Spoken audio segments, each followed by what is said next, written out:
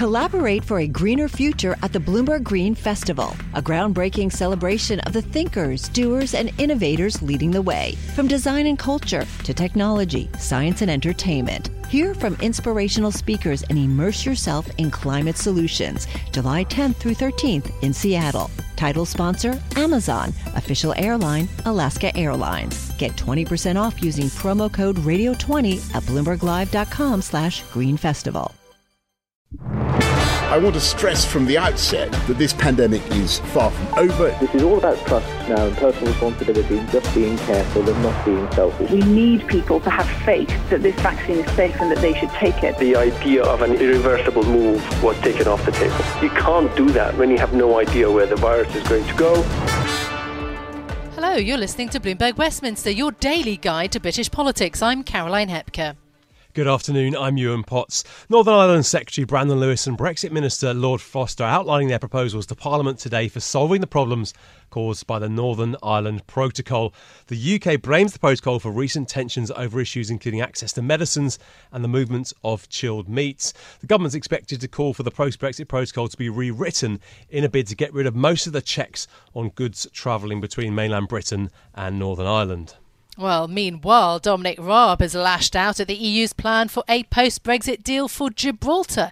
He accused the EU of trying to undermine Britain's sovereignty over the territory. And Home Secretary Priti Patel has done a deal to pay France £54 million to enhance policing of the English Channel. More than 8,400 migrants are believed to have made the dangerous crossing from France to Britain so far this year, already eclipsing last year's total. Well, joining us now is Bob Blackman, Conservative MP for Harrow East. Bob, welcome to the programme. Thank you so much for being with us.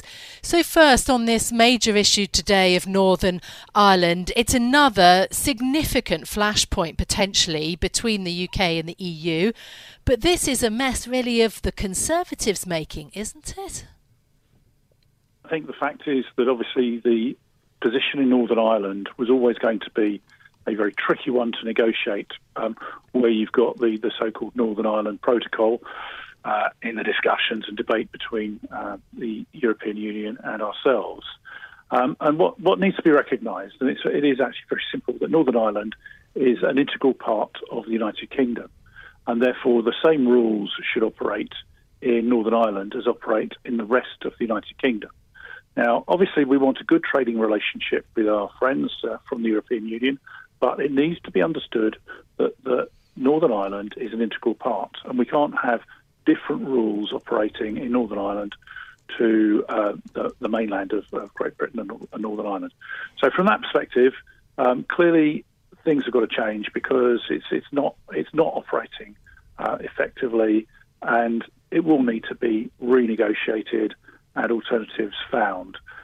There is a dilemma, of course, because we have the Belfast Agreement, and we want to preserve the peace between Northern Ireland and the Republic of Ireland. And I think from that perspective, it's going to be moving forward in an appropriate fashion to make sure that both sides are gaining. At the moment, Northern Ireland potentially has all the potential for being have the best of both worlds. The freedom to trade across the border with the Republic, but also trade with the rest of the United Kingdom and gain from the free trade deals that we're negotiating around the world. This was the deal that the government signed up to with the EU very, very recently after much negotiation, though. How can we change it as a country to make it better? It seems a pretty complex issue. It is a very complex issue. There was a detailed debate on this, I think, last week in the Commons, where many of my colleagues who are experts in this field were laying out their concerns and putting together some alternative proposals as well. I think that's where we need to get to. We've got to have pragmatic discussion to get through this problem. I shall be asking a question this afternoon of the Secretary of State on this particular issue as well, when he's making an announcement in the Commons. And what I want to see is obviously making sure we've got a solution that satisfies our countrymen from Northern Ireland, as well as ensuring that trade can continue. I mean, it's a difficult one to solve.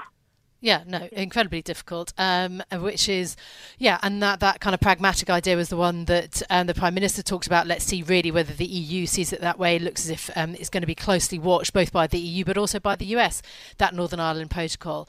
Bob, let's move on though and talk about the pingdemic, which is another significant issue. I know it's a silly word, but it's a serious problem, isn't it? The idea that thousands of people are having to self-isolate.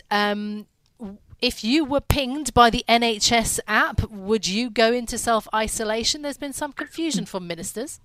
Well, I think there has been, and I think the first thing is that the rules that operate for everyone, and you can't pick and choose, who is entitled to follow these rules and who isn't. So, if you're pinged by this app, yes, you have to go into self-isolation.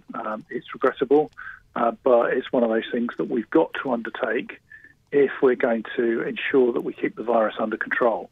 Yeah, but a minister suggested that people could choose to ignore the advice. They called it advice coming from the NHS app, and many people have just turned it off and deleted it.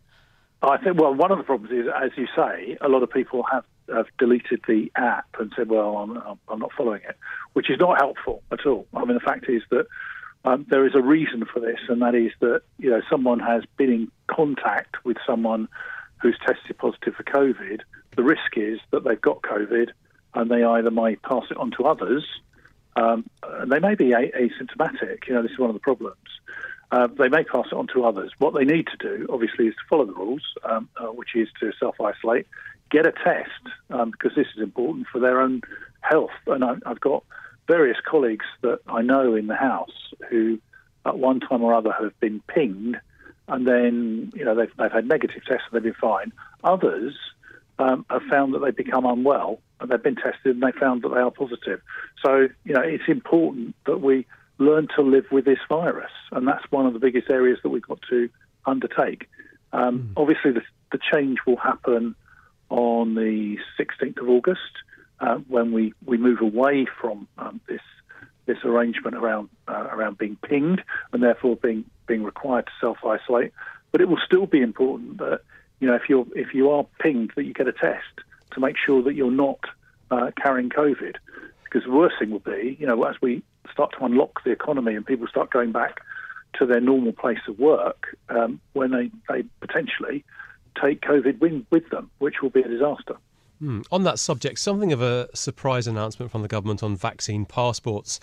What's your view on making these compulsory in nightclubs, as the government is talking about, and perhaps, as France is proposing, in cafes and bars and restaurants? I just think it's an impractical way of proceeding. I mean, the fact is that now people have gone back to a position whereby they're not wearing face coverings in pubs or restaurants or other places. People are how are people to check these things to whether you've got a double vaccine or not. I think it's been very difficult for the hospitality industry in particular to be able to operate in this way. And by picking out nightclubs, you get to a point of, well, is it a nightclub or is it a pub?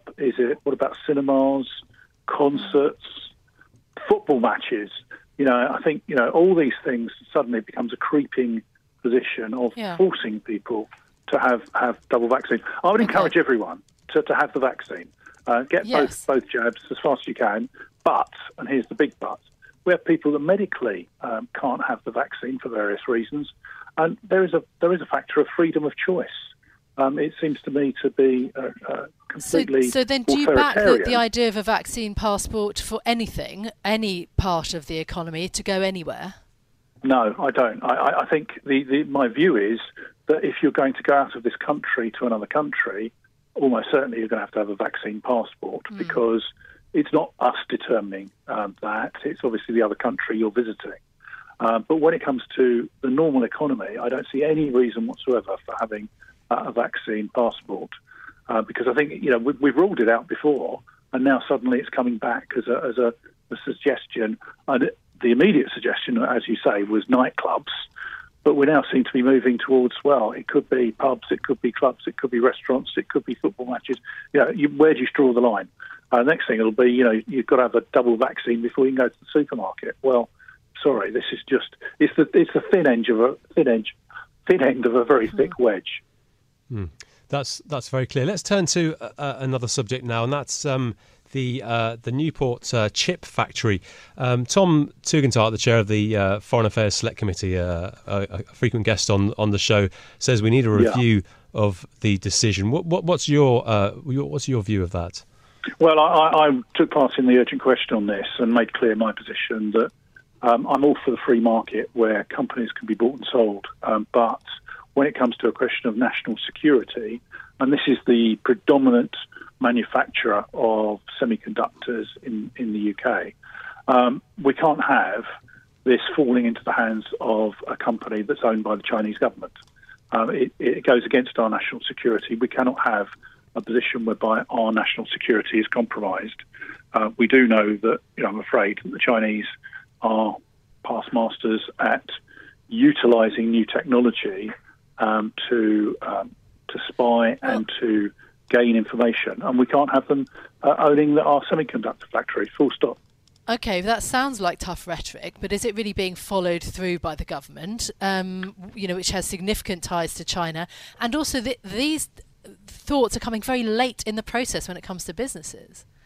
Well, I think it only came to the attention of the House in the last week or so, and I think it's fair to say that not a single speaker in the urgent question debate was supportive of this company falling into Chinese hands. The minister responsible did her best to defend the position, but I think most of us are saying this is a time for the government to step in and veto this acquisition. Success is more than the final destination. It's a path you take one step at a time. It's discipline, it's teamwork, and it's the drive and passion inside of us that comes before all recognition. It's what Stifel's been doing for over 130 years. Quietly, yet strategically, Stifel's become one of the fastest growing wealth management and investment banking firms in the country. Our financial advisors go beyond traditional wealth management to provide clients with direct access to one of the industry's largest equity research franchises and a leading middle market investment bank. Because success is the drive it takes to keep climbing, the passion to keep investing, the best of each of us made better by the best in all of us. And that is where success meets success. Start your journey at Stifel.com. That's STIFEL.com. Stifel Nicholas and Company Incorporated, member SIPC and NYSE. Let's have a look now at what else is making news in the world of politics. So, the public finances. Some good news for Chancellor Rishi Sunak and some bad, Ewan. Inflation took a toll on public finances last month, and that meant that interest payments on government debt hit unprecedented levels. The Treasury had to pay £8.7 billion in interest in June, the most for any month since records began, going back to 1997. On the flip side, the upside is that the government borrowing is expected to come in at a lower level than was expected in the March budget last year. This according to research from the Institute for Fiscal Studies. Yeah, it was a blockbuster night as well from former Johnson aide Dominic Cummings, who made a series of revelations about the running of Downing Street in a BBC interview. Cummings said that Boris Johnson was highly opposed to a second lockdown last autumn, which Labour was calling for by mid-October, and also that the Prime Minister wanted to keep seeing the Queen for his weekly meetings in person. And he elaborated on that eye test he took in Barnard Castle and admitted he has doubts about Brexit. Meanwhile, the row over the pingdemic, the hundreds of thousands of people told to self-isolate following an alert from the NHS app on their phone, well, that continues to make headlines. According to a YouGov poll, 10% of adults have actually deleted the app, having previously installed it. That's on top of the 31% who have never downloaded it, despite actually owning a smartphone, Ewan. Yeah, well, let's get the very latest now from Bloomberg opinion editor Therese Raphael. Therese, let's start off on that, on the pingdemic. It's such a irresistible pun, isn't it? Another warning from businesses about staff absences. Pretty serious this time from the meat processing industry. I think, what we have now an app whose algorithm is completely, it seems to be out of keeping with the, how the disease is progressing in the country and the actual level of exposure. I mean, we are seeing the Delta variant cases increasing dramatically, but we're also seeing people who have double vaccinated, who are testing negative, who are forced to isolate for 10 days. The government doesn't want to change the algorithm on the app. It wants to keep a more cautious approach. It's having, obviously a big effect on businesses, and it also meant that Boris Johnson and Rishi Sunak themselves had to, have to self-isolate. So, I think it's added to the sense that a sense of sort of confusion about what is the actual state of risk in the country, where whether the freedoms that have just been granted are, being given with one hand and taken away with the other. And I think, we're only going to see more of that through the summer. Yeah, absolutely. Something like 46,000 positive cases in 24 hours. I mean, we're around the 50,000 mark every day, and although deaths are low, they are rising. Therese, the other big issue, not just about the pandemic, but the relationship between the UK and the EU. I mean, it's nothing short of tense, and now today it could get even more difficult. The government hoping to sort out exports to Northern Ireland and the protocol, making a big announcement today. I mean, what happens if they, do to try to somehow rip up the Northern Ireland protocol? Yeah, I think we have to look a bit at the timing of all of this. And, we've now seen there are a whole series of things that are happening that is ratcheting up tension with the EU, from boats of refugees coming across the English Channel to Northern Ireland and Gibraltar. And, this is a week that Parliament goes into recess. And, there are a few things that are better at consolidating, Tory opinion and sort of sending people off to recess with the sense that Boris Johnson is in charge, than him standing up to the EU and saying, we're not going to take these barriers. I mean, the EU itself has a problem, because its position is simply that, well, this is what you signed up for, and there's not much we can do about it. And so the two are really headed for a clash. I don't think we're going to get any really significant new proposals today. We could get surprised, but this is ground that has been raked over pretty extensively for the last 4 years. So whether Frost is going to come out today and say he has a new proposal that meets the EU's requirement that it complies with the Northern Ireland Protocol, and yet gets around these problems that have come up with bureaucracy and checks, that is part and parcel of not being a part of the single market, I think that's a tall ask. So what we'll probably see is a ratcheting up of tensions, more rhetoric that suggests the two sides can't agree. Perhaps more talk of extensions, and we come back to it in the autumn with a lot of these problems unresolved. There has been the hint of a threat to suspend the protocol. Do you think there is any prospect of that, or is that perhaps further down the line after more gridlock? Yeah, I mean, I think that's where the logic of the government's position takes it. It's also a pathway that seems to be popular within the party, within Brexit voters. And, so I think the question is, how do they avoid that kind of outcome? Because a suspension of the protocol obviously triggers a whole series of other measures that can result in retaliation and in trade sanctions and impact other sides of the EU-UK relationship, and that's not going to be to Britain's or the EU's favor. So I think it's a measure they will have to take very, very advisedly, but it is where they're heading at the moment. Okay, so that on Northern Ireland. What about the other issue that may well dominate also the sort of summer newspapers?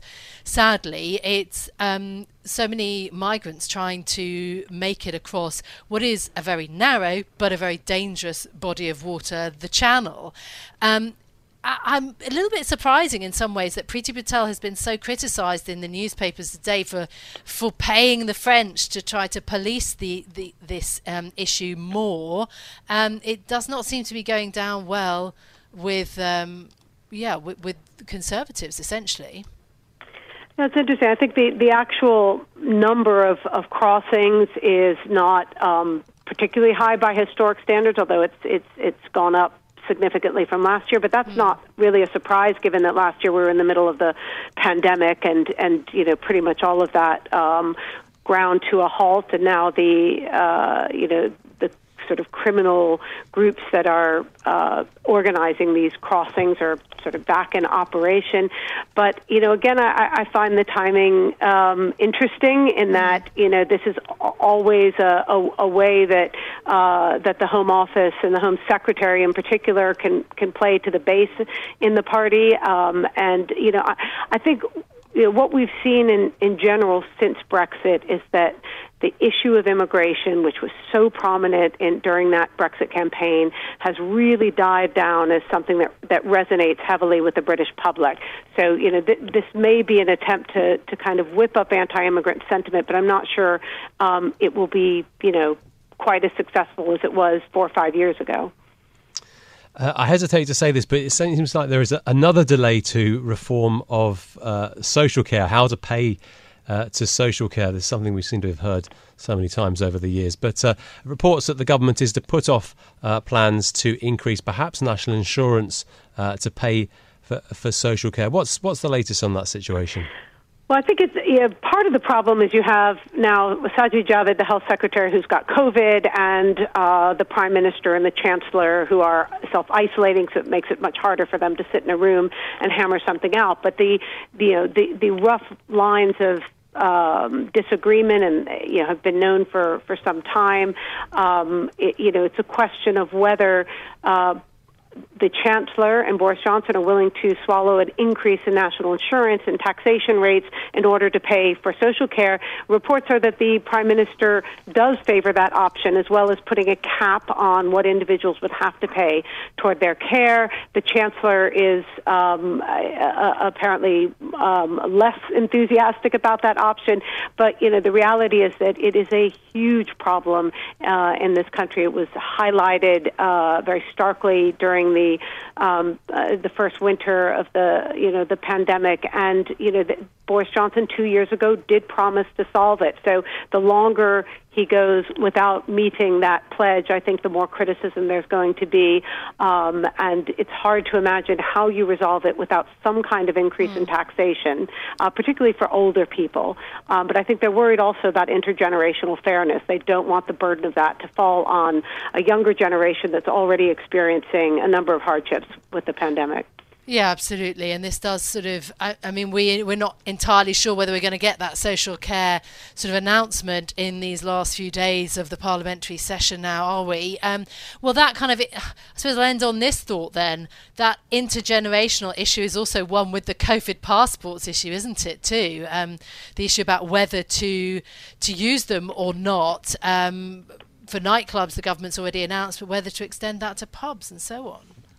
Well, absolutely, because nightclub owners are crying out in pain at this idea that they will have to impose a COVID certification, vaccine certification from September. Nightclub goers can just go down the street to the pub and sort of continue the party there. It may not be the same, but at least you get the spontaneity that young people really like. It's quite a mess for Johnson at this point, because initially they ordered a review of COVID certification, these COVID passports. It looked like the government wanted to institute it. There was a big backlash in the Tory backbenches. The review then said that they wouldn't be doing anything for now. But then Johnson's allowed the nightclubs to reopen, and now he has to impose conditions. Bloomberg Westminster. Listen weekdays at noon on DAB Digital Radio in London.